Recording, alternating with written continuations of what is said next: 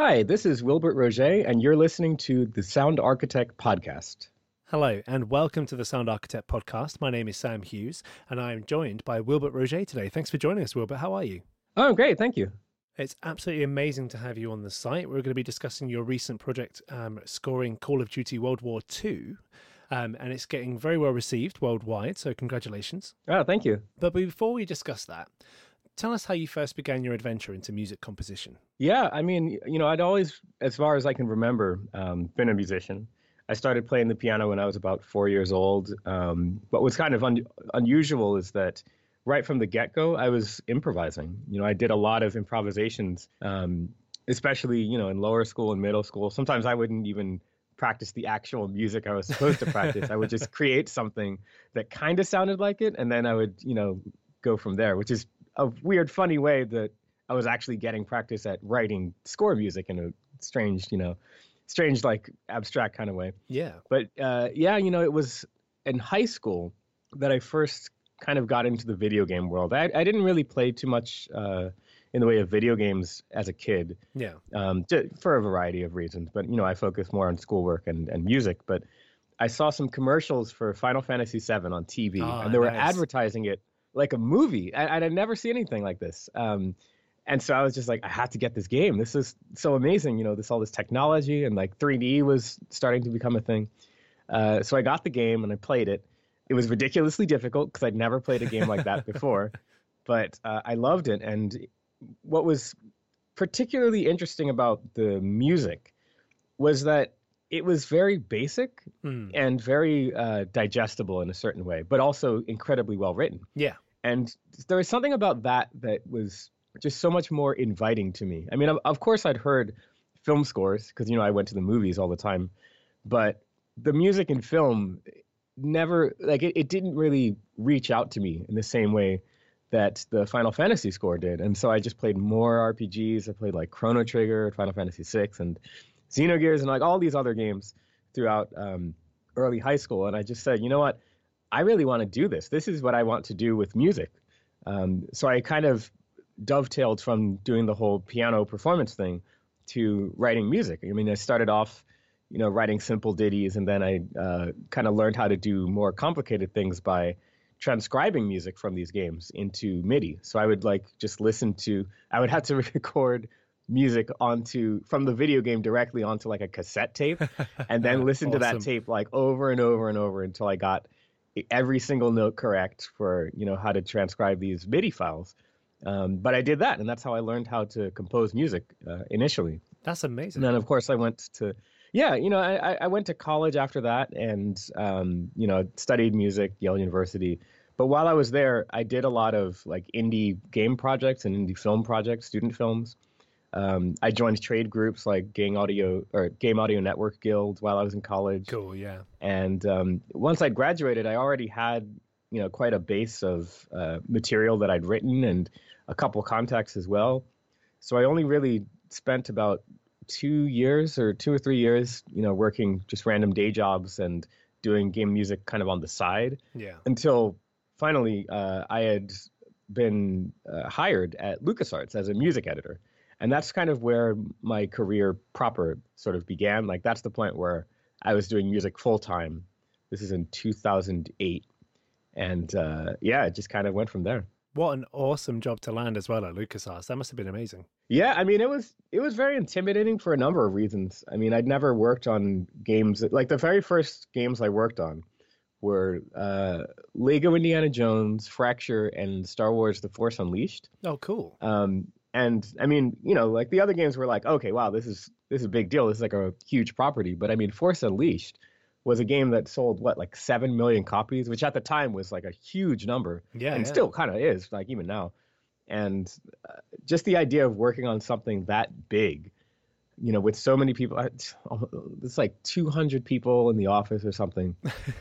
It was so intimidating.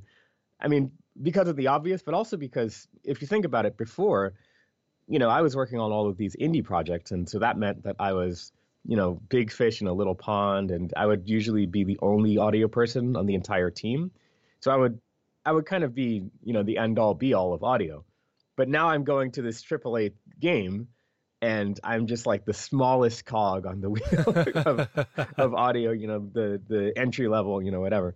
And I mean, it was great because I learned so much so quickly from, people who had been, at LucasArts for, like 7 years at that point, and then of course all of the engineers that I would interact with and level designers. So it was a great. It almost felt like, I never got a master's degree, so it almost felt like that. Like, this is my master's degree, and also I'm getting paid to. Bet it was an to intense take it, time. Very intense. I mean, like, people still, even to this day, tell horror stories about the Force Unleashed crunch lasting like half a year Oh or some God.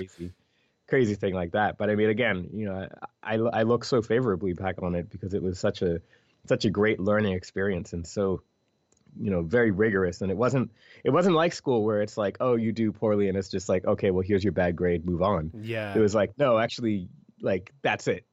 you can't like not do everything 100%. Yeah. Learn fast or go home. Exactly. Yeah. So interestingly, that's also where I learned Reaper. Oh, really? Yeah, I'd never used Reaper before. I was a Cakewalk Sonar guy. Okay, cool. Rest in peace, Cakewalk Sonar, I guess. R.I.P. Cakewalk. But no, I was given some music editing assignments. Curiously, it wasn't even for a Star. It was for Soul Calibur. We sort of collaborated a little bit on Soul Calibur 4. Oh, okay, cool. LucasArts, because they had all the Star Wars characters. Oh, yeah, of course, yeah. But there was like I forget exactly what the problem was, but there was like a advanced timeline for that. Like, I really need to get something done pretty quickly. And the other music people on the team, they were all using Logic, but Logic just didn't really feel right for doing music editing, or just generally. I mean, I'm just not really a Logic kind of guy. Yeah, I have to admit, I'm not either. So yeah, I mean, I've always been on PC, and so Logic was just this weird, just weird thing that it didn't really make sense to use for audio. So I tried everything I could that was like easily obtainable just from the internet. I mean, like, I tried using like Goldwave, which at the time was free or something like that, and that wasn't working out because it's only 2 tracks. Same with Audacity. And then in the back of my mind, I was like, well, there's this Reaper thing. Maybe that'll let me just grab that and try it out. So I did, and it was incredibly easy to use because I was already familiar with a video editing program named Vegas. Oh, okay. And Vegas actually is very similar to Reaper in its basic audio functions. So I mean, I learned all this Reaper stuff just almost instantaneously, and it was so unbelievably fast and powerful for audio editing, music editing, that I was just like, yep, this is the one. This is what I'm using, and I had them purchase it for me, and the rest is history. Yeah, I mean, Reaper's been doing the rounds for a few years now, but it's definitely increased in popularity, and loads more people are using it, aren't they? Yeah, you would be surprised just how many people at Sledgehammer and Raven are using Reaper. A lot of the sound design team uses. I mean, everyone. It's one of those cases where everyone uses Pro Tools because you have to, but for certain tasks, a lot of them just go off to Reaper and just do them, super fast, and a lot of editing there and batch conversion, and it just works really well. Yeah, I mean, I even use Reaper to edit the podcasts and do a few other things as well. I mean, it's fantastic for dialogue editing. It's so fast, especially with the batch conversion and the batch export, as you say. Oh yeah, it's incredibly useful. Yeah. So I mean, you kind of already said that working at LucasArts was a turning point that changed your career. Would you say it was like the biggest turning point for you? I would probably say yeah, and the reason why is because I started going to the Game Developers Conference in 2006, and I've been every year since then. So I'm like, 12-year veteran. This was some crazy. Wow. But going there, I mean, you could say that was sort of a turning point as well. Yeah. Because that's when I first met all of these, audio people. It's where I met a very prominent technical sound designer named Damien Kastbauer. Oh yeah, I know Damien. Yeah, and we've kind of kept up ever since. He and Karsten Royan, who's the senior sound designer at Bungie. Yeah. And that's where I met those two, and like the three of us have kind of been like a like Three Musketeers kind of situation going through all these 12 years, whatever it's been, 12 years. Kind of keeping each other in check, and also, always being there, supporting each other. And it's been like that from the very beginning. So you could say that definitely the LucasArts thing was a huge part of my career advancing. Except then I look back on it and I realized that, well, actually, probably it was because Damien was contracting there as a tech sound designer. Oh, okay. And I'm pretty sure that it was him that threw my name in the ring of possible applicants for this music assistant position. And yeah, he just like texted me. He's like, "Hey, would you be interested in this? You'd have to move to San Francisco, but and I'm just like, yeah, done. Yeah, I'm done. Oh no, absolutely. Please, I will interview whatever you need me to do. I will do that. Get me out of Philadelphia, please." And the rest is history. But I think that obviously working at LucasArts had so many just unbelievable opportunities. Yeah, I bet. But I don't think I would have had that unless I had gone to the game developer conference and met these people that previously were just, text on a forum or whatever, but just met them face to face. It's also where I met Jesse Harlan. Oh, yeah. Who is the music supervisor at LucasArts. And we had a nice chat. And this is a couple months before I had, before that job for music assistant had opened up. But I'm pretty sure he remembered me. And, we got along and we were both from Philadelphia, so we commiserated a little bit on that.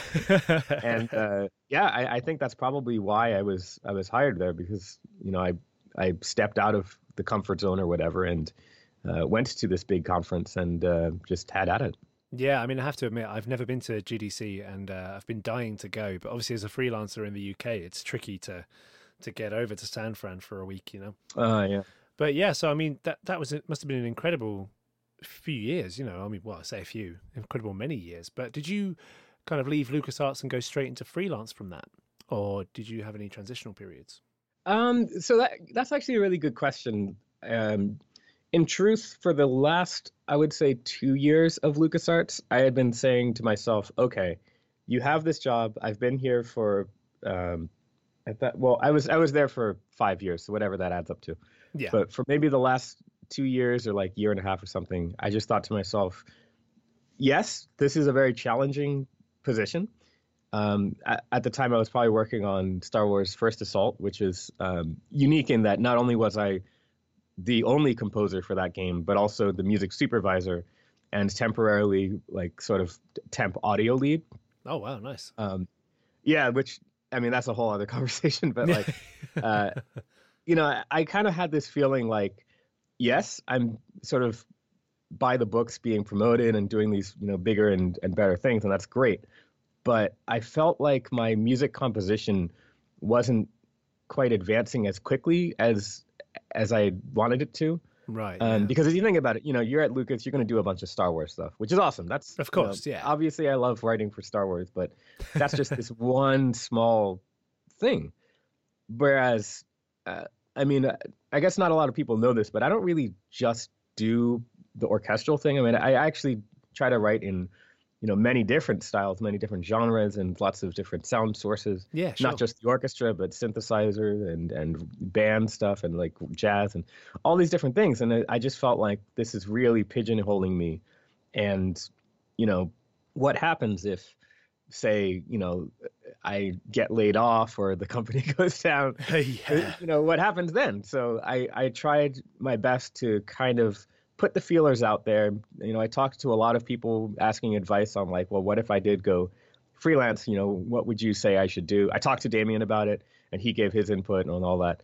And yeah, I sort of tried to kind of ease my way into the freelance mindset so that once it did happen, it was definitely a shock. And, I was definitely very upset that, all of our work from Star Wars First Assault, which at the time was easily, I thought, the greatest game that I'd ever worked on, kind of by far. I really loved, that project and the team. I thought the music, it was quite an accomplishment because, we'd recorded with the London Symphony Orchestra at Abbey Road, and I developed this whole complicated interactive system for it as well. Oh, wow, really? Oh, yeah. That's a whole topic onto itself, but it was a very very organic way that music was being triggered. It wasn't really scripted. It was just this whole AI system that looked at how you were playing the game, and that's what caused music to play. And it was this whole elaborate. That sounds awesome. Well, yeah, too bad. I know, right? That's gutting. But yeah, it definitely hurt. And, once the whole team got laid off, emotions were high, of course. And yeah, I bet. I kind of realized, well, I'm probably going to be the very last person at LucasArts to get any sort of gainful, next employment. Because, of course, audio is unbelievably competitive. And then that, music is about as competitive as it gets within audio. So it's like, all right, good luck, me, and, going out into the world and doing all that stuff. But I mean, the nice thing about it was that even while I was at LucasArts, I still made sure to keep up with all of my audio contacts. I went to GDC every single year. Sometimes I would have to, just pay my own pass, but I was fine with that because I was like, well, you never know what's going to happen. And I don't really necessarily see myself here like forever. I always wanted to be that sort of independent freelance composer who's able to work on lots of different large projects and different franchises and original IP and, all these different things. And so I always kind of kept, I guess, one foot out the door, or whatever the expression would be, just to make sure that not only did I, help with my own personal PR, I guess, but also just to try and uplift the image of LucasArts as a group. Like there's always this danger being in-house of just being a little too insular. Because, companies don't really necessarily want their employees going out and doing all this kind of stuff because, there's always that potential that they may say the wrong thing or like whatever. Yeah, some companies are super kind of closed down on it. Exactly, yeah. And LucasArts, I think, was one of the most, clamped down on that kind of thing. Oh, yeah. But I just kind of said, well, look at, I think everyone on this team is unbelievably talented. Why not just kind of go out there and let people know what we're working on and what we're doing within the bounds of NDA, of course. But have conversations with other people in the audio industry and just kind of be visible. So I tried to do that. And I think that definitely helped make my personal transition into the freelance world a lot more smooth. I would say the first sort of major title that I worked on outside of Lucas was probably Lara Croft and the Temple of Osiris. Yeah.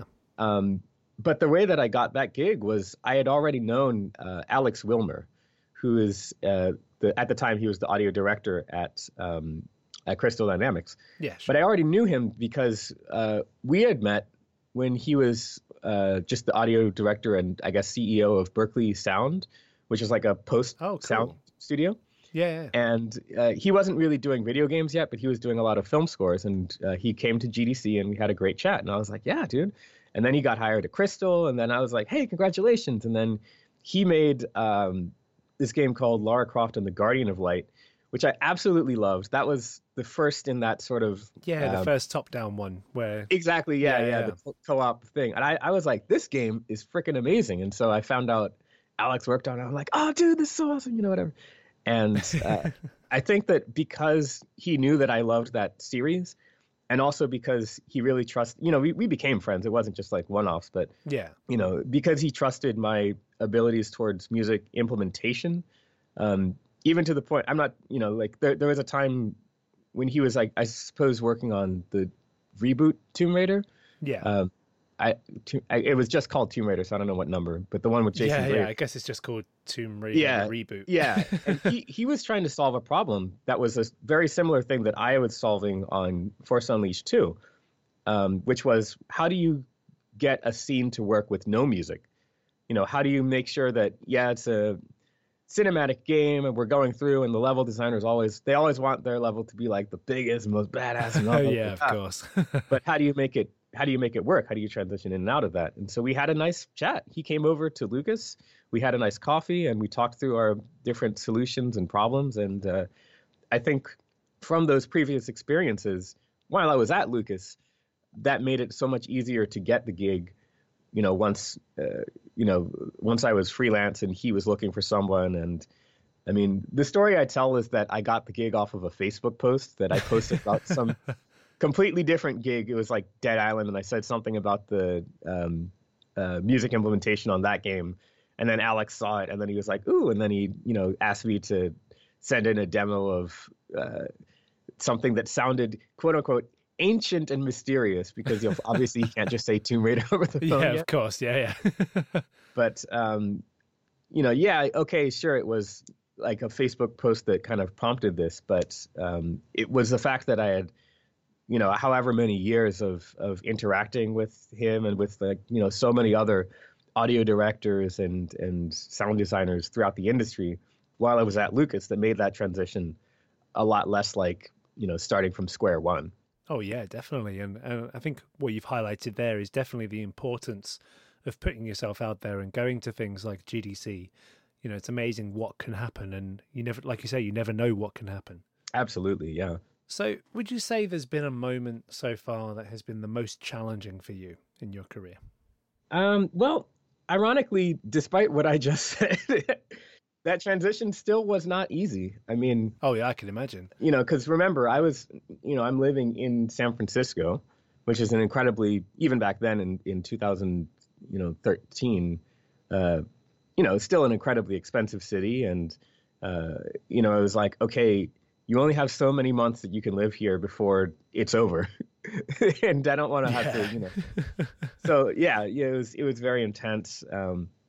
That was very difficult to kind of deal with emotionally for obvious reasons. Well, yeah, I can imagine. Yeah, that must have been quite an ordeal. Oh yeah, but as far as games go, I would say the two most difficult projects that I've ever worked on were Monkey Island 2 Special Edition and this Call of Duty game as well. Oh yeah. Yeah, I mean, for Call of Duty World War II, it's difficult for semi-obvious reasons. I mean, it was like a 2-hour score. I only had about 6 months to write it, and wow, what was tricky, yeah. Well, the real tricky part though was that, I mean, this is a incredible sound team.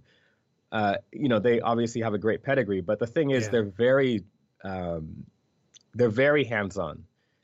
Which ultimately I think made the score like 100 times better than if they were just like, hey, do your thing, do whatever.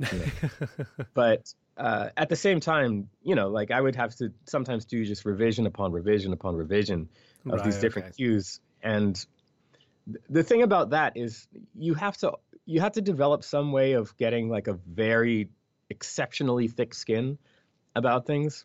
Yeah, of course, yeah. Not just in like, oh, I'm not insulted or whatever, but also just in your creative vision.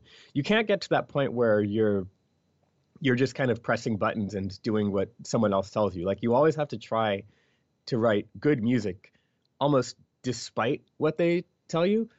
That's actually like what you're being hired for, is that, it's almost like, yeah, okay, a lot of people can write really good music, and that's awesome, great. But not many people can take direction and still come up with something unique and fresh and interesting every single time they iterate that revision number or whatever. Oh, it must be horrendously difficult. I'm not going to lie, it absolutely is. And that was one of the most difficult things about the projects.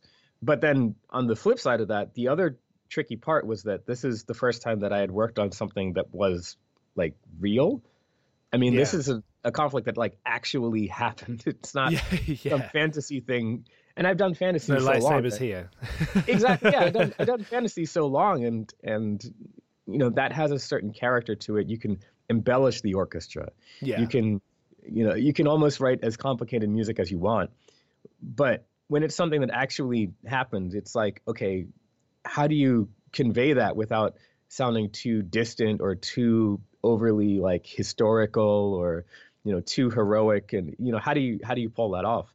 I would say that this game probably had the most complicated and delicate music direction of anything that I've ever worked on, kind of by far. But again, a nice upshot of that is that it's also, I think, the most cohesive score that I've ever written. Like, you can listen to the whole score and everything kind of sounds, it always kind of has this same vibe to it. Yeah.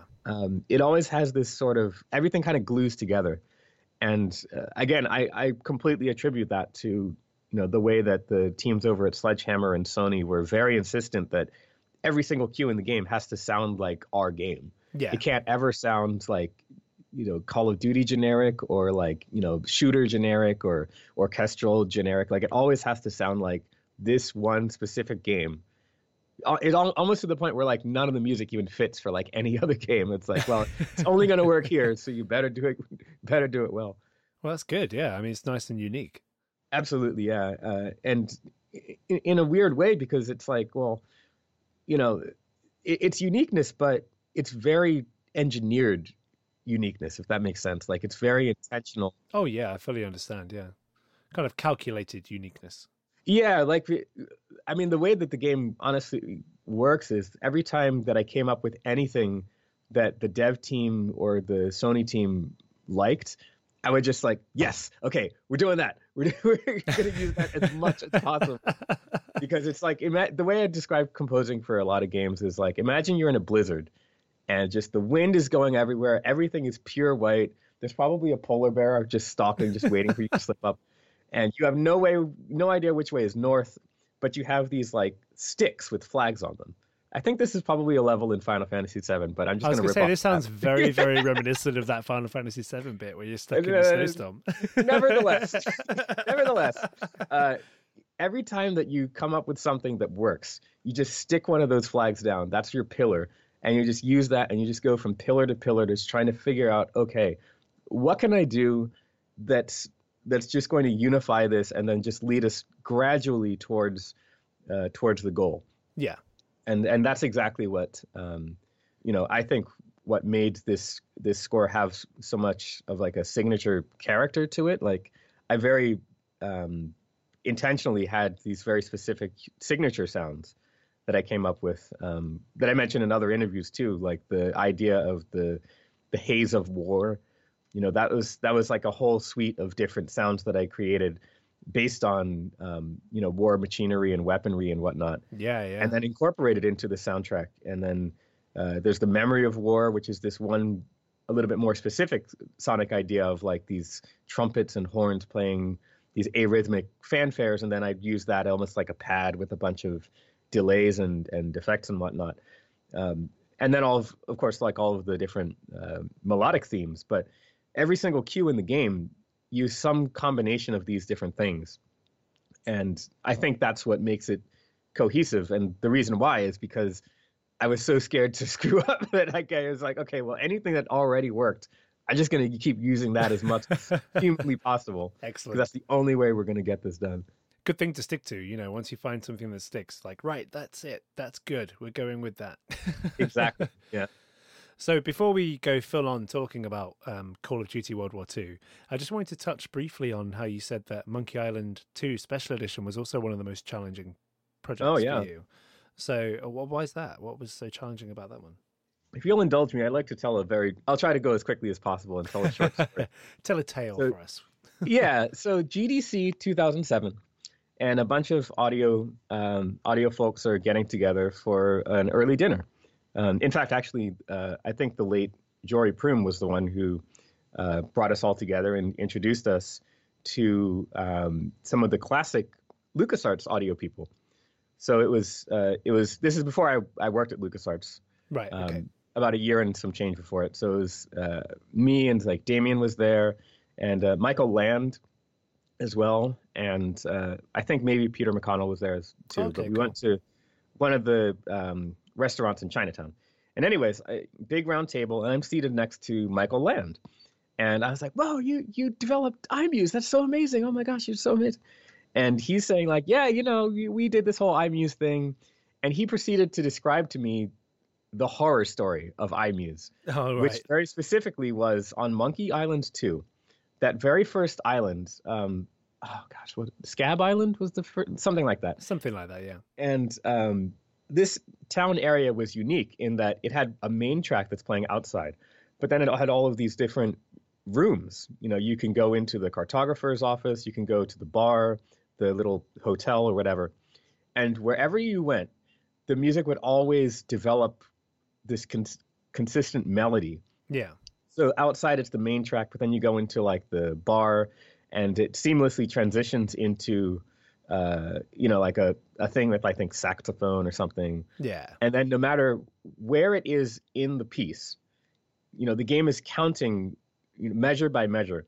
And if you're at, say, measure 13, it plays a unique transition to go from measure 13 of the bar music into measure whatever of the outside music. Right, okay. So that it always has like, it's what I would call like a melodically accurate transition. Yeah. It always sounds seamless. It always sounds perfect. And, they did this. Rather than just like two tracks fading in and out together. Exactly. Like, yeah. It was very unique for every single measure in every single one of these rooms, using these inordinately complicated MIDI files. Yeah.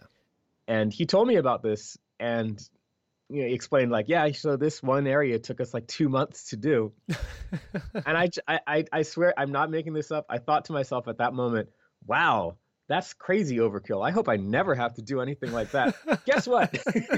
3 years later, or 4 years, whatever. And that's, what's coming on my lap. Except here's the funny part. We had just done Monkey Island 1 Special Edition. And I think that the music supervisor at the time, Jesse Harlan, had kind of spearheaded that. I think I was busy on like Force Unleashed or something. Yeah. What are those smaller franchises, Yeah, one of those little neat titles. So yeah, I didn't do too much other than playing woodwind instruments for that one. But it was like a 22-minute soundtrack, and they had, if I remember correctly, like they had all of the MIDI files, and it was all general MIDI, so it was like fairly easy to recreate.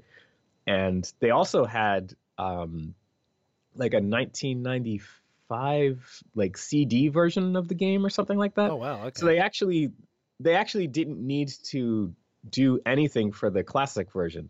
All they did was just re-render those. It was like CD audio, so they just like used that for the classic edition, and then for the special edition, Jesse rearranged these pieces. I think either 22 minutes or like 22 pieces. I forget exactly what it was. Yeah. But I mean, there was no real interactivity. It was just room based. So whatever room you were in, that corresponded with one of the songs. So it was like, okay, cool, yeah. And he had about, give or take, 6 or 7 months to do that, if I remember correctly. And then Monkey Island 2 rolls out, and it's about 200 something minutes of music. Yeah. And I don't even remember how, like, something on the order of like 300 transitions or possible transitions throughout the game, little transitional segments. And then just one of the most complicated music interactivity systems that had ever been done for games at all.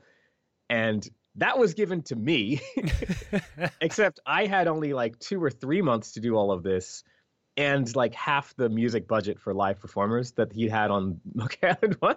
That's amazing. So it's like this mind-boggling, and this is where I learned to just, well, 2 things. One, I learned that, every problem that you have to just solve the easiest part first. Yes. And just keep planting those flags, planting those pillars in the blizzard, so that eventually you'll figure out what to do later on.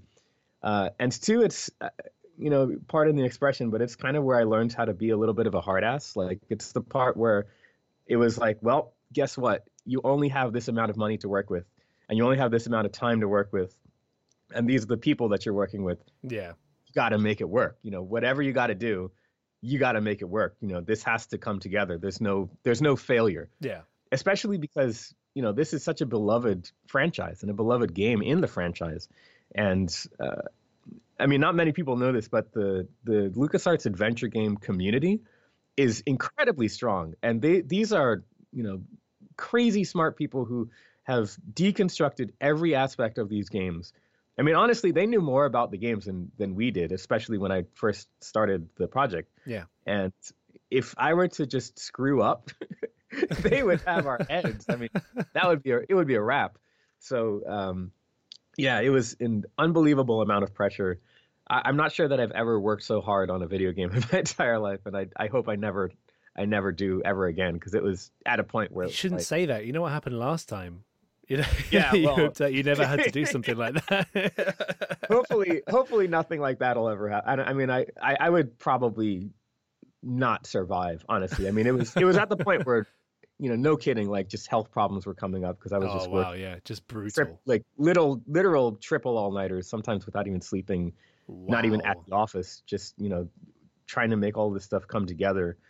I had to, one of the biggest time sinks was I had to buy on my own dime like a hardware MIDI renderer, All right, okay. an MT32, which is like a common synthesizer that a lot of gamers bought back in the day Yeah. to play these games. And it wasn't general MIDI, it was like before that, which meant that I Oh had to wow. do these crazy like translations to go from this whacked out MIDI format to something that my computer could read, so that then it could talk to the MT32. It And sounds like a really fun 3 a.m. pipe dream, you know? oh yeah, I mean, that took forever, but then I also had to arrange a bunch of music and then supervise the other arrangers that worked on the project, and then work out all of the implementation, which took forever. And thankfully we had this like godsend of a programmer from a different project who we were surreptitiously stealing during his lunch breaks to code our engine. I mean, it was just this mind-boggling ordeal. It And I sounds can't insane. believe that. Yeah, I honestly can't believe that we pulled it off. It should never have happened. But we had such great people on the team, and everyone was really focused and dedicated, and it came together. But I sincerely hope that no one else has to go through anything remotely close to that ever again, because it was painful, literally. Yeah, it definitely sounds like the most challenging project you've worked on, for sure. Oh yeah, at least like physically challenging. I mean, like it's not fun when you're working on a game so long and so hard that you're having to be rushed to the ER for stomach ulcers and shit Oh like that. God, That's wow. Bloody hell. that's the point where it's like, is this all really worth it? Like, Yeah, that's when you question your life choices. yeah, like what brought me to this point where some video game that, yeah. So there's that. Well, I guess that might also tick the box on my next question, which was going to be, which one are you most proud of? But I think you should be proud you made it through that, by the sounds of it. Oh, absolutely. I mean, just satisfying some of the most hardcore and picky fans for like any franchise. That really means something to me. But the funny thing is that it's kind of hard for me to play favorites on my scores because, I mean, I've been so unbelievably lucky with how many different franchises that I've been able to step into. Oh yeah, for sure. And I mean, from there's the Lara Croft game, and that I love just how personal that score was. It was almost like a playlist of like cool, interesting techniques that I just enjoy listening to, and it was kind of a blank slate of just write whatever, and so I kind of just did that. And then the Star Wars First Assault score, again, that was my first solo score for a major project, and I developed that whole interactive system for it, and it just was very special to me. And then of course there's Call of Duty, which was a dream project that I'd wanted to work on since like early college. Yeah. So yeah, I mean, it's a cheesy answer, but I don't even really know if I can play favorites, because again, I've just been so unbelievably lucky to be able to work on all of these things. Well, no, yeah. And, from one franchise to the next, I guess we should talk about possibly one of the biggest franchises, if not the biggest franchise in video games, Call of Duty. That's quite a feat to have to work for that franchise as well, right? Oh yeah, I mean, the funny thing is that it was daunting for a number of reasons. I mean, one, yeah, it's a big name title. Yep. It's, I mean, you're basically, if you're doing a Call of Duty game, you're almost guaranteed to make, like, I think the lowest selling recent Call of Duty game, even still, it was the top selling game of that entire year. Yes. Even though they were like, oh man, this didn't sell as much as it's like you beat every single game. Yeah, I feel like they'd be like, oh, we only sold 1 billion. Oh. I know, like, it's mind-boggling. So there's that, and then there's of course like the extraordinarily hardcore fans of that series. Oh man, yeah, they're intense fans. Yeah, and I learned to kind of appreciate this franchise back when I was working on Star Wars First Assault, because of course we do a lot of competitive analyses, and you look at Call of Duty and it's just like, okay, this is exactly why millions upon millions of people play this game, is because they have nailed down the control, the level design, the storytelling, like everything. Like they know exactly what they're doing. and they don't compromise. It's always been a 60 FPS game, even when like practically the entire rest of the industry went to 30 FPS at some point in the PS3 era. But COD was just like, nah, screw that. We're just going to stay 60 FPS. We're going to stay true to, the game that we want to make, and it's going to be ridiculously difficult, but we're just going to do it. But beyond that, I mean, this is also a franchise where if I'm going to get the names wrong, I'm sure, but Hans Zimmer, Harry Gregson Williams, Grimy Revell, Michael Giacchino, of course, all of these, the biggest names in film scores have done Call of Duty games, and now me. Yeah, no pressure, Wilbert. No pressure at all. It's like, what have I done? Like, why? It was on it like a little bit confusing. I was like, why are they? I mean, I have like no one cares about anything that I work on. Literally, no one cares. That's not true. That's not true.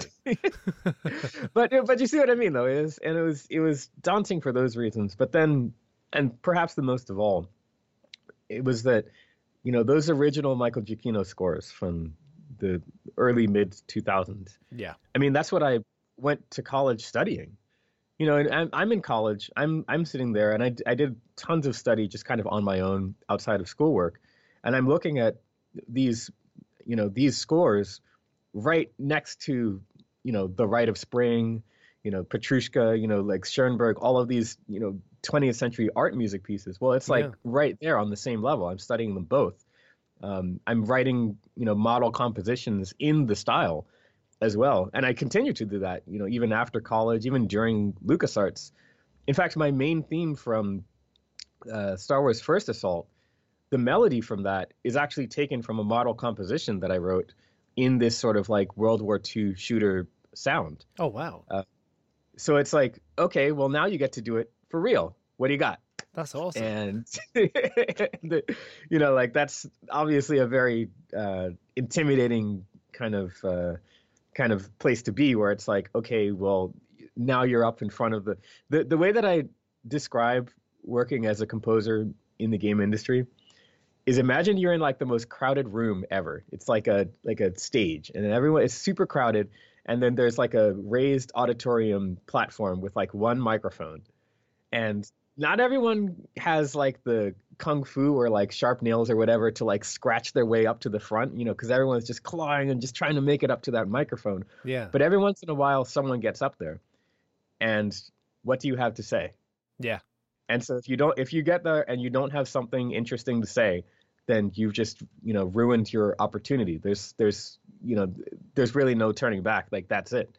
So this was kind of my moment to have the microphone, and this was your chance to say something. Exactly. And this is sort of what I've been in a way preparing for like 10, 12 years. So like, now what? And that was where it was very daunting. I mean, when I first started the score, it was much it evolved quite a bit. Like, the first sketches that I sent over to Sony and Sledgehammer were very much in that classic Michael Giacchino sound, for the original Call of Duty especially. Yeah.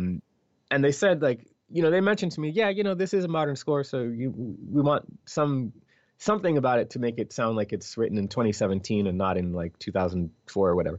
So I did incorporate some synthesizer, but it really needed to evolve beyond that and be its own thing. So they said, yeah, hey, thanks for this, Franz Waxman sounding 1940s sounding thing, but we really need to focus more on like the story and the personal nature. Like, how do you take something like that and create a sound that's very intimate, but also very gritty and dark? How do you make something that's telling a historical story, but making it relatable and personal and contemporary? Yeah. And so that was kind of the challenge. This is why I say that this game is probably the most difficult music direction of anything I've ever worked on, is because you're always walking that fine line between those different extremes. And so, like, yeah, that's that. Once I kind of got started working, that's the point where it got even more intimidating, because it just takes so long to figure out exactly, where you are on that continuum. Yeah, I bet. And I mean, we're talking about a franchise here that has around, I mean, not including the add-ons or the spin-offs or other console versions, but about 18 in the series, right? So, it's such a long-running franchise. What kind of differed in terms of the brief you were given for this? I mean, you say it was meant to be more personal, more intimate, but did they specifically say ignore all the other games? You know what's funny? They didn't necessarily say that, but I never, and this is kind of blow your mind. I didn't really receive any reference tracks for this score. Oh, wow. Yeah, like you would think that they would say, okay, it has to sound like this, like Hans Zimmer thing, whatever. But they really didn't. I don't know exactly what that meant. Like, it could mean that they trusted me enough. It could mean that they really wanted things to sound like their own, like they really wanted to have their own sound that was different from, especially from like the current generation of Call of Duty games. Yeah. From Ghosts onward. It could have been that, but for whatever reason, I really didn't get any, make it sound like this, which is actually very challenging. That's quite refreshing, actually. It is, but I mean, at the same time, I'm sure that at the time, I probably was like, oh, come on, just please tell me what to Anything, just a Spotify link, yeah, something. well, because, I'm writing, one sketch after another, and, they had great feedback, but it was, I'm just sitting here terrified because I'm just like, am I just going to get fired? Like, what's going on? Like, but yeah, I mean, they didn't necessarily spell out exactly what was different about this one. I kind of had to figure that out from reading the narrative brief. And, they gave like a brain dump kind of narrative presentation on the game while I was visiting Sledgehammer for the first time. Oh, cool. In, I think, late January, early February, or something like that. But I mean, when you take the whole story and like summarize it just very quickly to someone, it doesn't necessarily sound all that different from, what you've already played. It's the actual execution of it. And the fact that you're looking at, these characters that are really well developed, I thought, throughout the course of the game. I mean, these are very dynamic characters, and they kind of become a team organically through gameplay. Oh, yeah. It's not like and this is what honestly surprised me so much about the game is that, everyone counts. Like, no character is just this ancillary whatever, but like you get to know every single one of them, and they all have unique personalities, and you remember, the things about their past, their names, whereas other games, it's like, okay, yeah, sure, this is cool and all, but the characters really aren't as important. Yeah. But I think once I realized that was the direction we were going, that's sort of what prompted me to almost like think smaller, if that makes sense. Like it became obvious that we didn't necessarily want to be big and epic and celebratory, but instead it's like, well, focus on,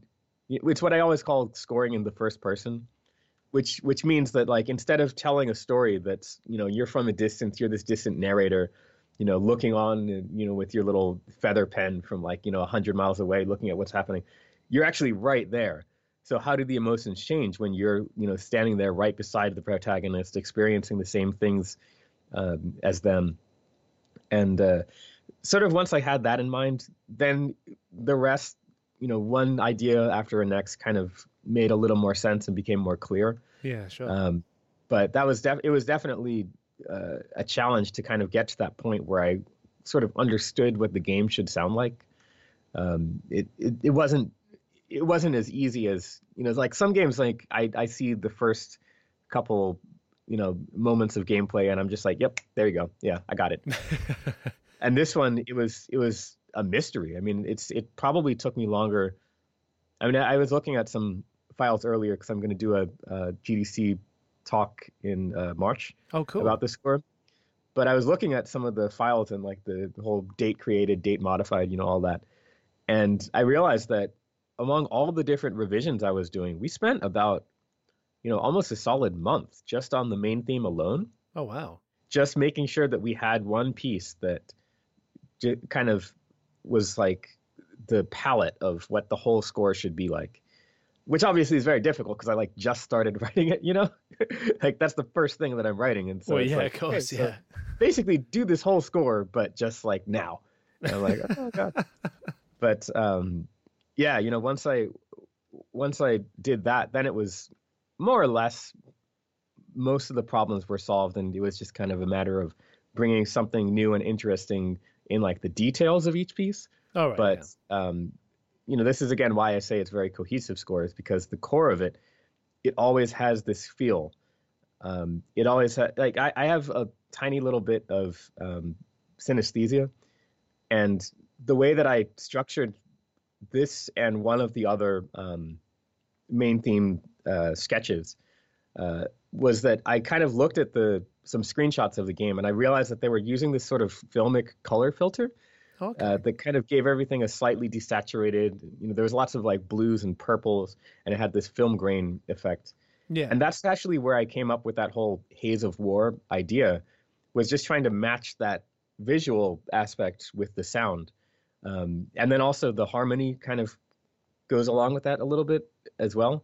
And so basically it was like, okay, well, whatever you can do to kind of match the presentation, do that, because you're not going to get any kind of reference. They're not going to explicitly tell you exactly what to do, but they know it when they see it.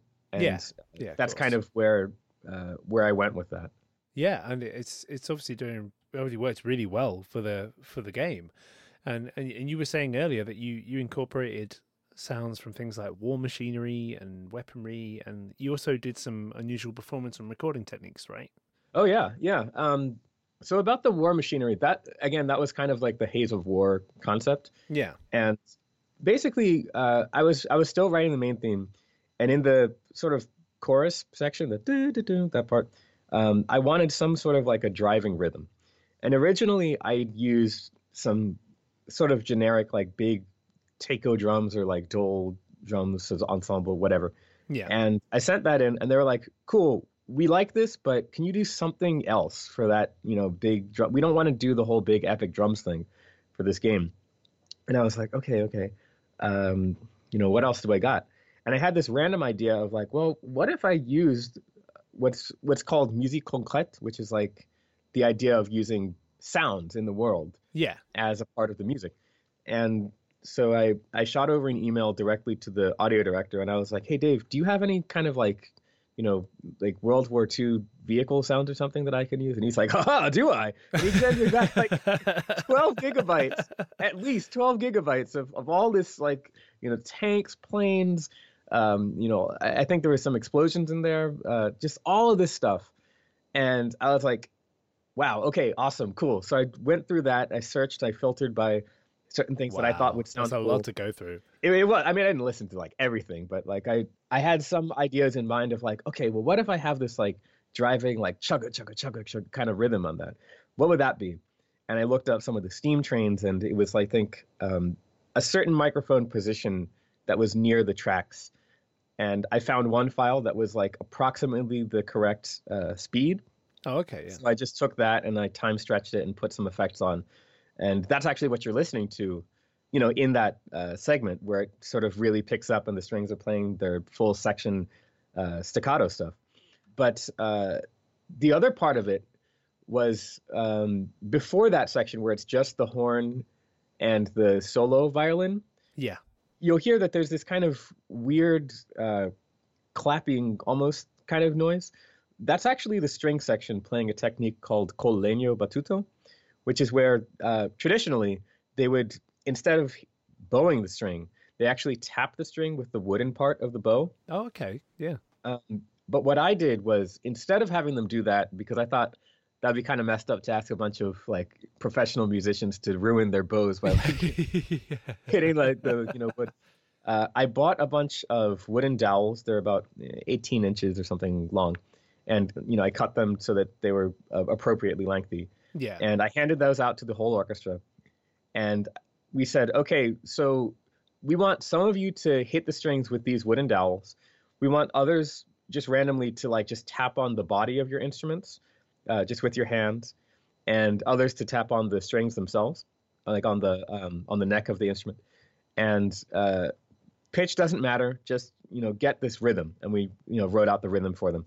And yeah, they did that, and that's what gives that sort of it almost has like a marching quality to it, but that's Yeah. like that first kind of percussive sound that you hear when the chorus begins. That sort of like big, wide, kind of clappy type thing, and it was techniques like that. I mean, like we had the pleasure of working with the Nashville Orchestra. Like it was they just call themselves the Nashville Scoring Orchestra.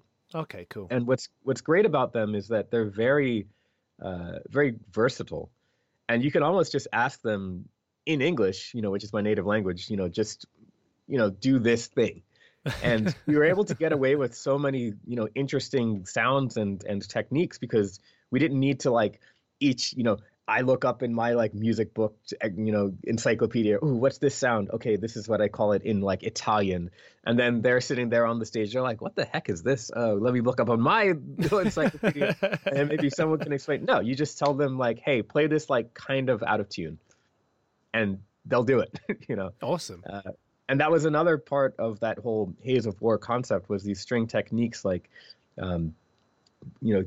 Gradually detuning a little bit by like a quarter tone, but like on your own, so that everyone is doing it slightly differently. Yeah, so everyone's slightly out. Exactly, yeah, or like random crescendos, so everyone's kind of doing this note slightly weirdly. And a technique called overpressure was really big on this score. That's when you're bowing the string as normal, except you can kind of bow it slightly too slow and slightly too hard. And okay, yeah. you can control this, and the slower and harder you bow in this incorrect fashion, the more it almost adds this like distortion effect to it. Oh wow. And then when you have the whole orchestra doing that, it literally sounds like I'm turning on like a flame distortion, like a radio distortion. And you can control it too. Like you can control just how much of the actual tone are you getting versus how much distortion are you getting. And we use this all over the score to just get this kind of, again, this sort of like blue film grain haze to a lot of the sustaining string parts. Yeah, I mean, those are some really interesting techniques that I've not heard of before, so they're really fascinating. Yeah, yeah. And again, a lot of it was influenced just by, the visuals and seeing, okay, well, this is what the game looks like. They're clearly going for this aesthetic. What can I do musically to support that? Yeah, and so have you used any of these techniques before, or are these all just kind of fresh and new for this one? This is probably just for this one. I don't think there's any sample library that does this, and yeah, I don't like none of my other scores that I can think of, especially the ones that I had the pleasure of working with a live orchestra on. None of them really had that much of like a grit to them, so these kinds of techniques. The people don't play that way for a reason. Like it's not healthy for your instruments. Yeah, well, I mean, there's a reason people bow at the correct speed and play in tune. And so, it's only when you're doing a score that really needs this kind of horrific element to it that you would ever even think to do something that strange and kind of quote unquote wrong. Yeah, or maybe like a horror score or something.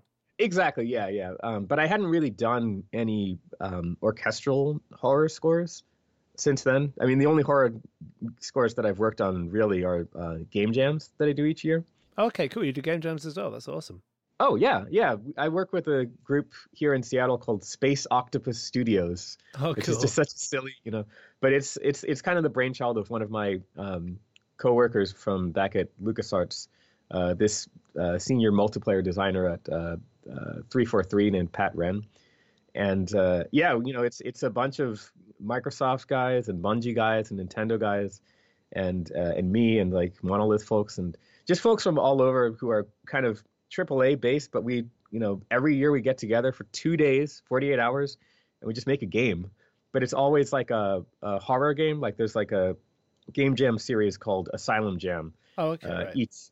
Each Halloween, and yeah, we just do a horror themed thing. And each year I try something different, like a completely different type of sound. This year I collaborated with Kazuma Jinuchi from 343. He's the composer of Halo 5. Oh, awesome. And Halo 4 and Metal Gear. Yeah. And so like we got together and we did this sort of like Silent Hillish, but much more synthesized, like halfway between Silent Hill and Stranger Things That sounds kind of amazing. sound. I love the Silent Hill and Stranger Things soundtrack, so that Oh would have yeah, been yeah, epic. yeah. It was super fun, and Cos did some amazing music for it. But anyways, like I don't usually have this opportunity to do horror music, and I wouldn't necessarily say that Call of Duty is a horror score, but it definitely incorporates a lot of those ideas and techniques. Yeah, yeah, I can imagine. So I really want to touch back on how you composed the whole score in Reaper, right? You did the whole thing in Reaper. Is this the first time you've done the whole thing in Reaper, or is this? Oh no, I've been on. I mean, what was the first score that I did entirely? I would say maybe the Monkey Island Special Edition was probably the first major score that I did entirely in Reaper. Oh wow, okay, cool. Um, but the first score that I did in just one Reaper project file was Lara Croft. Well, I mean, the first major score was Lara Croft and the Temple of Osiris. Yeah, Um, I mean, for smaller kind of indie projects, then yeah, I would do that as well. But I mean, if it's like only five pieces, then it's not. I suppose it's not as like I posted on Twitter about like, yeah, hey, I did this whole score in just one session file and I had the big screenshot, and that kind of blew up. I was like, what? You're crazy? No, no, no. I don't think people realize like that's not actually that impressive at all. And it's just that no one really had thought, for whatever reason, no one had thought to do that. But like it makes almost no difference. It like I've just been doing it that way basically since forever. yeah. It's not really a big deal at all to score in that fashion. I don't remember exactly if I did Star Wars First Assault like that.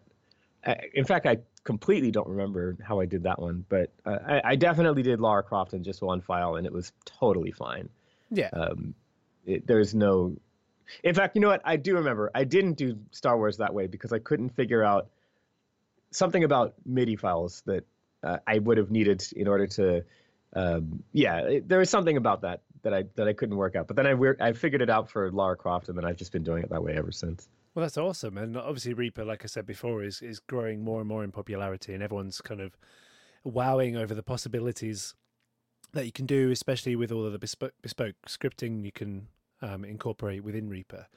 But did you find anything that was quite challenging working with Reaper, or did you find anything that you were like, right, okay, I can't do this in Reaper, I'll do it and then import it into Reaper?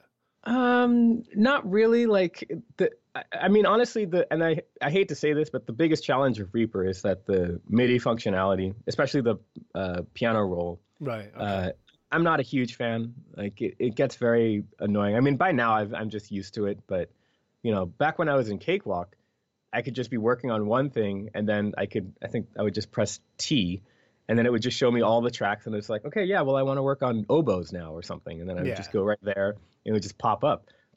Whereas Reaper is clip based, so you can't really do that because I mean, and it has a similar thing where it's like, oh yeah, you could do this in Reaper, but it doesn't really work the way you would expect it to, and it's just kind of a pain, and it's. The worst is if you have like two different clips displayed on the same piano roll and the behavior is all wonky and you just don't know what's going on. So like it forces you to work in a certain way, unfortunately. But I mean, now 10 years into using it, I'm not. It doesn't really slow me down at all. It's just sort of a bummer. Yeah, it's just one of those things that like, if you just change that one thing. I know, yeah, but then like Reaper works this way for good reason, so I'm not expecting them to change anytime soon. But yeah, I mean that's really the only downside. If I had one feature request, it would be that. So Reaper has track groups, which were incredibly useful for creating stems. Right. Yeah. And the way that the Sony team works, I mean, they mixed and edited the score. So I would have to send sometimes upwards of like 30 stems per track, just so that they had, as much independence over the different elements as they needed. Yeah. But the problem with that is that in order for stems to work in like a standardized way, I would need to have some sort of like a standard, like, okay, well, here's like this type of track for the entire game. And so every time I would introduce some new sound or some new like type of sound, I would just have to get another type of stem track. And so it ended up, I think there's like 40 something possible stems that I could print. Right. Okay. Except Reaper only allows for 32 groups. Oh, So right. it became much more laborious and manual than I really would have liked, which is not the end of the world, but I'm hoping that maybe we can expand that to 64 so that I don't have to very manually go through this whole process. But again, that's a very small thing. It's only going to apply to like a very small number of titles that I work on. Yeah, and all DAWs have their own restrictions, right? None of them are perfect. Otherwise, that would be the only one. Yeah, exactly. So it's it's such a nitpick. The only thing that's difficult about doing a whole score in just one thing is that you do run into some performance issues as you go along. Like, someone was asking me like, "Oh, how long does it take to open?" And it's 24 minutes to open the file. Really? Well, remember, it's loading all the samples, and that's what, like 20 gigs of samples or whatever. So it doesn't actually matter if the file is blank versus if it's like a 5-hour Call of Duty score. It'll take roughly the same amount of time to load. Yeah. But the real problem is that once you get to that point where you're like, okay, I'm like, 2 hours into the score, and I've loaded so many instruments, then it's like, okay, well now, because you can't really unload anything that you've already used. Yeah. There's only 16 channels of MIDI. So if I want to load something else, I would have to get another instance of Contact, and then who knows what that's going to do to my CPU? Who knows what that's going to do to the RAM? It just kind of compounds, and it just gets bigger and bigger. This, for some reason, like, you'd be surprised how much better this, on the same machine, this Call of Duty score runs slightly better than the Lara Croft score did. Oh, okay. Which kind of boggles my mind because it's at least twice as long, or no, not twice as long, but like it's significantly lengthier. And I think it actually has more tracks too, because I had solo strings in Call of Duty, whereas Lara Croft didn't. Right. Okay. But for whatever reason, I think I've just gotten proficient at being as efficient as possible with how I'm loading things in Contact. With what I'm not loading, like sometimes I'll descript certain sample libraries so that they're just playing samples and not using these elaborate like mic scripts and whatnot. And I've just kind of advanced that to the point where, I'm looking at the VST list for Call of Duty right now, and it's not conservative by any stretch of the imagination. But I'm pretty sure that Lara Croft was even bigger than this. So like, yeah, I mean, it's its own thing, like it's a different way of working. And I'm sure that other folks, they do certain things that are much easier to work with than how I have this set up. Yeah. But there's so many advantages to working in like just one project file for the whole game that that's just been the way that I've done it since like 2013. Well, I can imagine it being quite tidy, actually. And when you need to jump to different things or use similar motifs to what you had before, for example, or something like that, then you can just quickly jump between markers and just be like, oh, okay, yeah, I was doing that here and doing that there. And it's all just there, like, Exactly. Yeah. I mean, this is a project where, we would have one revision request after another. Because, again, they're very particular, both at Sony and at Sledgehammer. Yeah. And, I couldn't just like stop and wait. I had to kind of move on. They would always assign me at least 2 things at a time so that I would always have something to work on. Yeah. So like, yeah, I would turn something in and immediately move on. And then if they say, hey, cool, we just need you to change this one little thing. Well, if I were doing it in different project files. Oh, God, yeah, that'd be a nightmare. Yeah. You have to keep opening them all. Yeah, like even if I were using something like Vienna Ensemble, where I could keep the samples loaded, it still would take a long time to, unload and then reload. And then if I ever wanted to like compare things against projects, it would just be a pain. And so, I made sure that, it was very easy to just jump between different cues. It also made it easy to do different versions of cues. Yeah, I bet. Yeah. Yeah, it's all just based on region markers. So I could just say like, okay, if this is an old version, I'll just make the region black and then use like a certain naming convention for it. Yeah. And I'll just copy it over and then, okay, now I can do whatever I want in this new copy of the revision. And like you mentioned, it was very easy to copy over sound design elements and solo recordings from one cue to another. Like I worked with Sebastian Frey, who's our electric cello player. All right, cool. He also was on Star Wars First Assault and on Lara Croft. I mean, I try to work with him as much as possible. He's one of my favorite musicians in the world. And he did a bunch of percussive effects on the electric cello, where he's literally just kind of like slapping the body of the instrument or the strings in various rhythmic ways. Yeah. And sometimes I would just take some, basically a loop of what he's doing in a different cue, and then use that in a new cue, and it would just kind of work. And sometimes I would do that as like a temp and then get him to re-record. Sometimes I would just use it as is. It just worked really well. But if I were to use separate project files, then that would have taken forever. And, I'm not even sure that would have been possible. I probably would have had to like render it out and then bring it right back in. And yeah, and it might have stopped you from doing certain things as well. Exactly. Yeah, it would just be all this pain in the butt kind of crap. That I just don't want to deal with. It's much easier to just work in like one file. I can copy things over. I mean, the whole Haze of War idea, so much of that was this sound design. All of these steam trains and all these vehicles and explosions and whatnot. And a lot of the times I would just, I would say, hey, I'm pretty sure I used like a synthesizer that did that, but I kind of recorded it wild, so I don't know how to get that sound back. Well, guess what? I can just grab it from another cue. Yeah, just go back whatever I need. Exactly, yeah, and whatever I need to do with it, I can do whatever. So yeah, honestly, I think more people should at least entertain the idea of doing entire projects in one file, because it's a lot easier than you might imagine. Yeah, well, it sounds like it makes sense for a lot of methods and a lot of techniques, really. Absolutely, yeah. So you kind of mentioned Contact and a couple of other instruments there. What were the main VSTs and instruments you were using?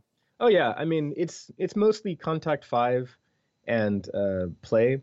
So I use Hollywood brass and Hollywood strings. For woodwinds, I mostly used Spitfire Albion and the really old version of Vienna Symphonic Library, like back when it was on Gigasampler. And I've Awesome. by this time I've converted it over to Contact and done a bunch of editing so that it's very competitive with modern stuff. A good sample lasts forever, so you can always reprogram old stuff. That's quite impressive. So you've kind of got your own bespoke version that you've created from that. Oh yeah, totally. I mean, like some of this stuff I would put certain effects on and then render it out and then resample it back in, just to get a different sort of more realistic kind of sound to it than what's just possible with like the base samples. Yeah. That's really cool though.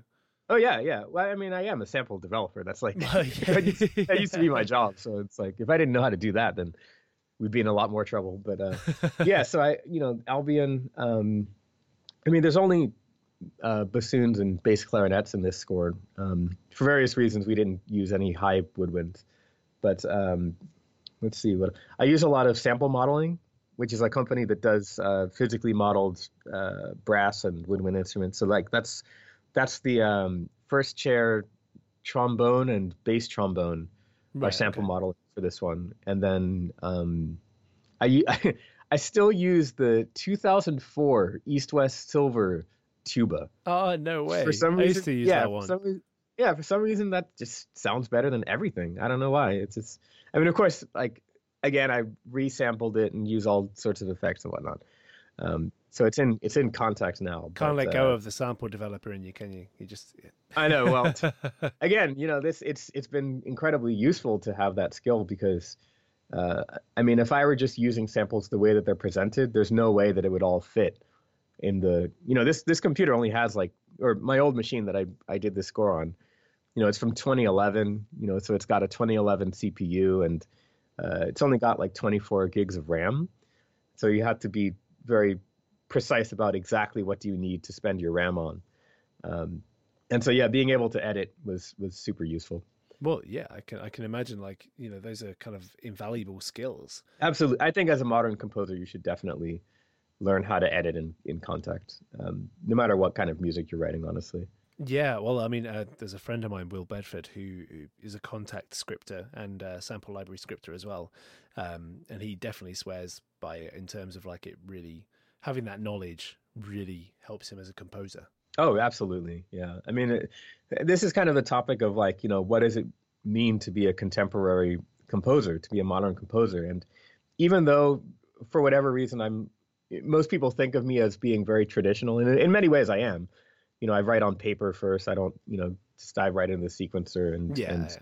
I do sort of old school-ish sounding orchestral music a lot. But I mean, I would honestly argue that it's just as important to know how to use a synthesizer, how to use Contact, how to use the technology, especially if you want to be competitive. Like you can't just say, oh yeah, well, I render this out of like Sibelius, and I know it sounds terrible now, but just wait till we get the live orchestra.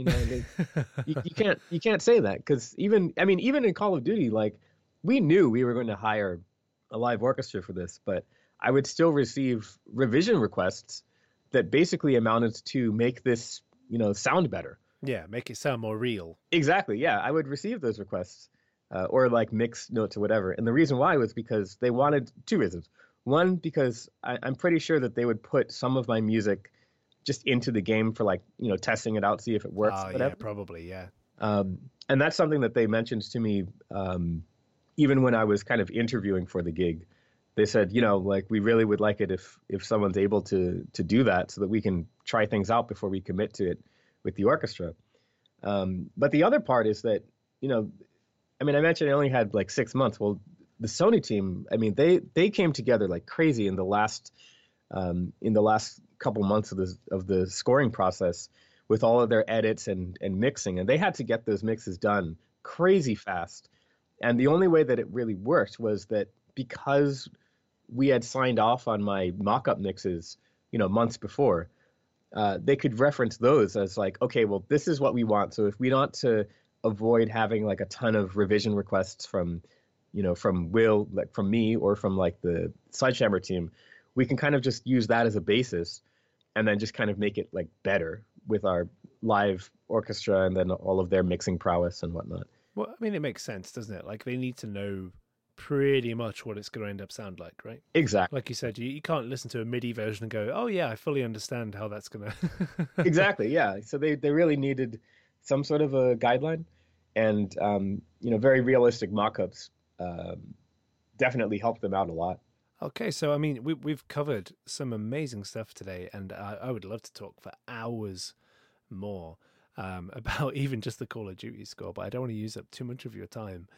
But I am curious, what lies in the near future for you now, Wilbert? I know you've done Call of Duty not Modern Warfare, Call of Duty World War II. What lies in the near future for you now? So there's a lot of stuff that unfortunately I can't mention. Oh, of course, yeah, that you can tell us about due to the infamous NDAs. I know, yeah. Well, you know how it is, but yeah. I think that of the stuff that I can mention right now, what's most near and dear to me is this project called Anew: The Distant Light. It's an indie game. It's a 2.5D Metroidvania title. Oh, nice. That takes place on an alien asteroid, and you're Earth's final hope for like recolonizing, like terraform, all that kind of thing. Yeah. But what's unique about this project is it's a game that has, well, a couple things.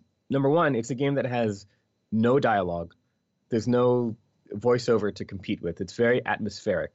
And what's great is that the lead developer, Jeff Spoonhauer, he came at me and he said, okay, we want you for this game because you did Lara Croft. And I'm thinking like, okay, yeah, well, where are you going with this? And then he sends me his reference materials. And normally when you get reference tracks, it's like, what is it? It's going to be like some kind of Hans Zimmer thing. It's going to be Born Identity. It's going to be, like it's the standard whatever.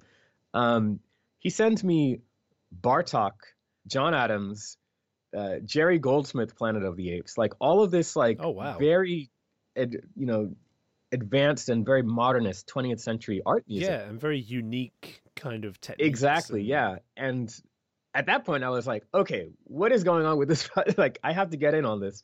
And so the score is very challenging. Yeah, and it's funny because it's unique in almost the exact opposite way that that Call of Duty World War II was unique, in that like it's almost it's very natural. It's not that I'm like pinning down like, okay, this works and this works, and then I'm, very consciously creating signature sounds. But instead, it's more like an idea of this is an alien world, but they have their own civilization. That's like the twist or whatever. Yeah. Is that they already have all of their stuff is already set up. They've already been here. But you as a human are like unaware of all this stuff. And so it all seems crazy and weird and strange to you, but in a funny way, it kind of makes sense. Yeah. And so that's why the whole 20th century art music thing works perfectly for that, because it's like, that's exactly what, art music composers are trying to do. They're always trying to do something that is internally consistent and makes perfect sense, but is still new and fresh. And yeah, it's still weird and wonderful, but familiar. Exactly, yeah. And just, for the sake of being challenging and unique and sometimes just intentionally bizarre. And so that's what I've had the incredible pleasure of working with on this one, is that, I'm doing all kinds of weird things with the orchestra. It's very complicated music. I mean, like, by the end of the Call of Duty project, I could bang out an action track, like fairly quickly. And there was like a sort of process to it. But here, this score, sometimes pieces will take me weeks and weeks to develop and to just figure out how am I going to pull this off for just like one simple level cue. I mean, it's very complicated in its execution, but the music direction actually is quite simple. It's literally, make something out there and weird, but internally consistent. Yeah, like the actual art style and the way that the gameplay works is the exact same way. It's just like so dreamlike and bizarre and weird, but everything kind of just makes sense in this like almost kind of horrifying way. There's lots of motifs like the triangle. Like our society is based on the rectangle. You look at your monitor, that's a rectangle. You look at buildings, that's a rectangle. Yeah. Theirs is triangle based, and specifically the Sierpinski gasket, which is like a fractal triangle. Oh yeah. That's what their whole society is based on that motif. And so it's like, how you've taken like away some like grand axiom of how the entire world works and replaced it with something else. How does that sound musically? And that's what's always consistently fascinated me about this project. So that's sort of the main score that I've been working on ever since Call of Duty World War II wrapped up. I mean, I've been on this one on and off for a couple of years, but yeah, that's the main thing that I can talk about right now. Yeah, well, I mean, it sounds awesome, and what's really cool is that although I can tell it sounds like a big challenge, I can also hear how excited you are that it's that challenging. Oh yeah, I mean, I don't really like this about myself, but for some reason, I just don't write easy music. I wish I could though. Wouldn't that be fun? Like, why can't music just be fun? And like, why can't I just hold down like a pad and then play some like duduk on top of it? They call it. But no, for some reason, like it's always like, well, I guess in the back of my mind, in like a very masochistic way, I like writing music that's like just slightly too hard for me to pull off. Like you thrive on the stress. Yeah, like just it's like if you go to a concert, the best concerts you can go to for like recitals, especially classical ones, are ones where the performer is doing something that's like just a tiny little bit beyond their level. Yeah. And so you can see that struggle, like that, if they're so great that everything's easy, then it's almost kind of boring. But when you see them performing something that they're just barely pulling it off, that's just so much more entertaining, I guess. And so I guess that's, on a subconscious level, I think that's kind of what I'm going for with all this. I guess you're seeing more of a performance then, if you know what I mean. When it's too easy, it's more just kind of like a rendition. Exactly. Yeah. You see more of their personal performance when they're pushing themselves. Yeah, more personality comes out because that's when you see, during that stress is when you see what they're really made out of. And yeah. I think musically it's the same way as well. Yeah, I completely agree. So then, I've got a fun question to finish off with now. If you could hang out with anyone, alive or dead, who would it be? Anyone in the world. Well, wow. Well, if it were composers, my two choices would probably be Igor Stravinsky and Yoko Kanno. Yep. Both of which are not incredibly accessible. Kanno because she's in Japan and speaks Japanese, and I don't speak a word of Japanese. and Stravinsky because he's living impaired, so that makes it really hard to hard to communicate with, just a bit. Yeah, with the apparition Americans or whatever. But yeah, I mean, I feel like, so much of the way I think about music is from these two pretty much equally. I mean, Yoko Kanno has composed, she has done so many incredible scores, and they're all unbelievably unique. This is a side of my career that is not quite as obvious, but I love the fact that, actually, honestly, both of them, they both have such a wide variety of what they do, but it always has some element. Like Stravinsky, everything he does, it always kind of sounds like Stravinsky in some way or in another. It always kind of comes back to that. And with Kanno, it's to an even broader extreme where she's doing, all kinds of pop songs and then orchestral music and then tons of jazz and rock music, like almost every genre you can possibly think of. She's done for an anime score or for a game score or TV show or movie or whatever. But there's always that center to it. And so, yeah, I mean, I would love to hang out with either of them. Hopefully a reanimated version of Stravinsky. Yeah, it'd be a bit boring otherwise. Yeah, it would be kind of odd. Like talking, it'd be like that Hamlet scene, just hold up the skeleton, Yeah, exactly, But as far as non-composers go, I'm not really sure. There's a lot of people I would love to warn about, like, hey, dude, it's nice hanging out with you, but you're about to get assassinated, so you might want to lay low for a little bit. But yeah, I don't know. Like some past presidents I thought were pretty cool. JFK and Teddy Roosevelt were probably my favorites. Yeah. I don't know. That's something I don't really think about too often.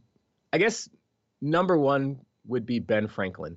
Oh wow, yeah, good choice. Because I'm from Philadelphia, so we idolize Ben Franklin for obvious reasons. Yep. And I remember as a kid, I always imagined what would happen if, like, somehow or another Ben Franklin stepped into like a time warp and he came into the year 1990 whatever and saw all this stuff. Like, how would you explain to him like what the internet was? Oh God, yeah. Or like, what cars were, all these things. I always thought that would be kind of fascinating as well.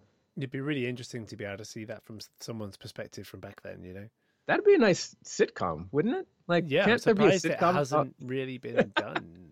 I mean, I guess Clone High, that MTV animated series where where it was like a high school with like clones of like Cleopatra, Oh, JFK, really? Gandhi, all these, all these like historical figures, except they're now all the same age. They're teenagers and they're going through high school and stuff, but that doesn't really count because they're clones. So, the modern era is the only thing that they know. But. Yeah. But I mean, they've done similar things, I guess, like the movie Blast from the Past and stuff, where there is a character from the 50s in the present. Oh, really? Stuff like that. Yeah, it had was it Brendan Fraser in it? I never heard of this.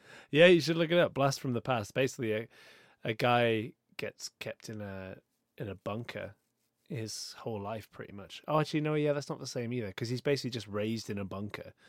Because his parents go underground in like the 40s, 50s, because they think they're under a nuclear attack. And then they never come back out. And then he just comes back out in modern day as an adult. And he's like, what's going on? Oh, yeah. The Unbreakable was that same story. The Tina Fey, it's an American sitcom, Unbreakable. Oh, Unbreakable Kimmy Schmidt. Yeah. Yeah. That's a good one as well. Yeah. Yeah, no, I want to go way back. I need someone from the 1700s. Oh, yeah, basically, yeah. So, time machine style. Like, especially, I need someone who doesn't understand, like, indoor plumbing. Because I think that would be hilarious. They were like, what? Where did it go? I think I remember a comedy sketch about this time traveler that came back from, the 1700s Victorian London or something. And I got my timelines wrong, probably. But he kind of turns up and he's just fascinated by coffee machines. Like, he thinks they're amazing. And it was a really funny sketch because I'm like, yeah, they really would just be fascinated by everything. Well, yeah, I mean, I'm sure that if we went to like 2200 or something, we would be amazed by what they would consider mundane, but then something that they think is awesome, we would be like, whatever, who cares? Yeah. Yeah, look at this retro car that we have that has 4 wheels and drives on the road. Yeah, it's like, who would ever want to do that? Oh, awesome. Well, thanks again for joining us today, Wilbert. It's been an absolute pleasure having you, and we definitely look forward to hearing more of your work. Thanks, Sam. Thanks a bunch.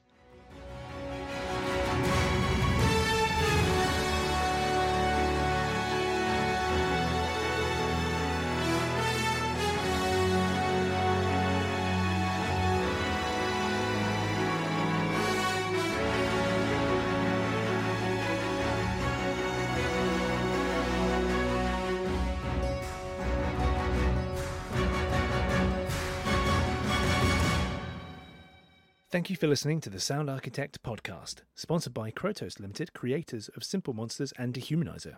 Don't forget you can also catch all of our great reviews and other articles at our website at www.thesoundarchitect.co.uk. If you would like to support The Sound Architect, please check out our sponsorship link as well as our Patreon.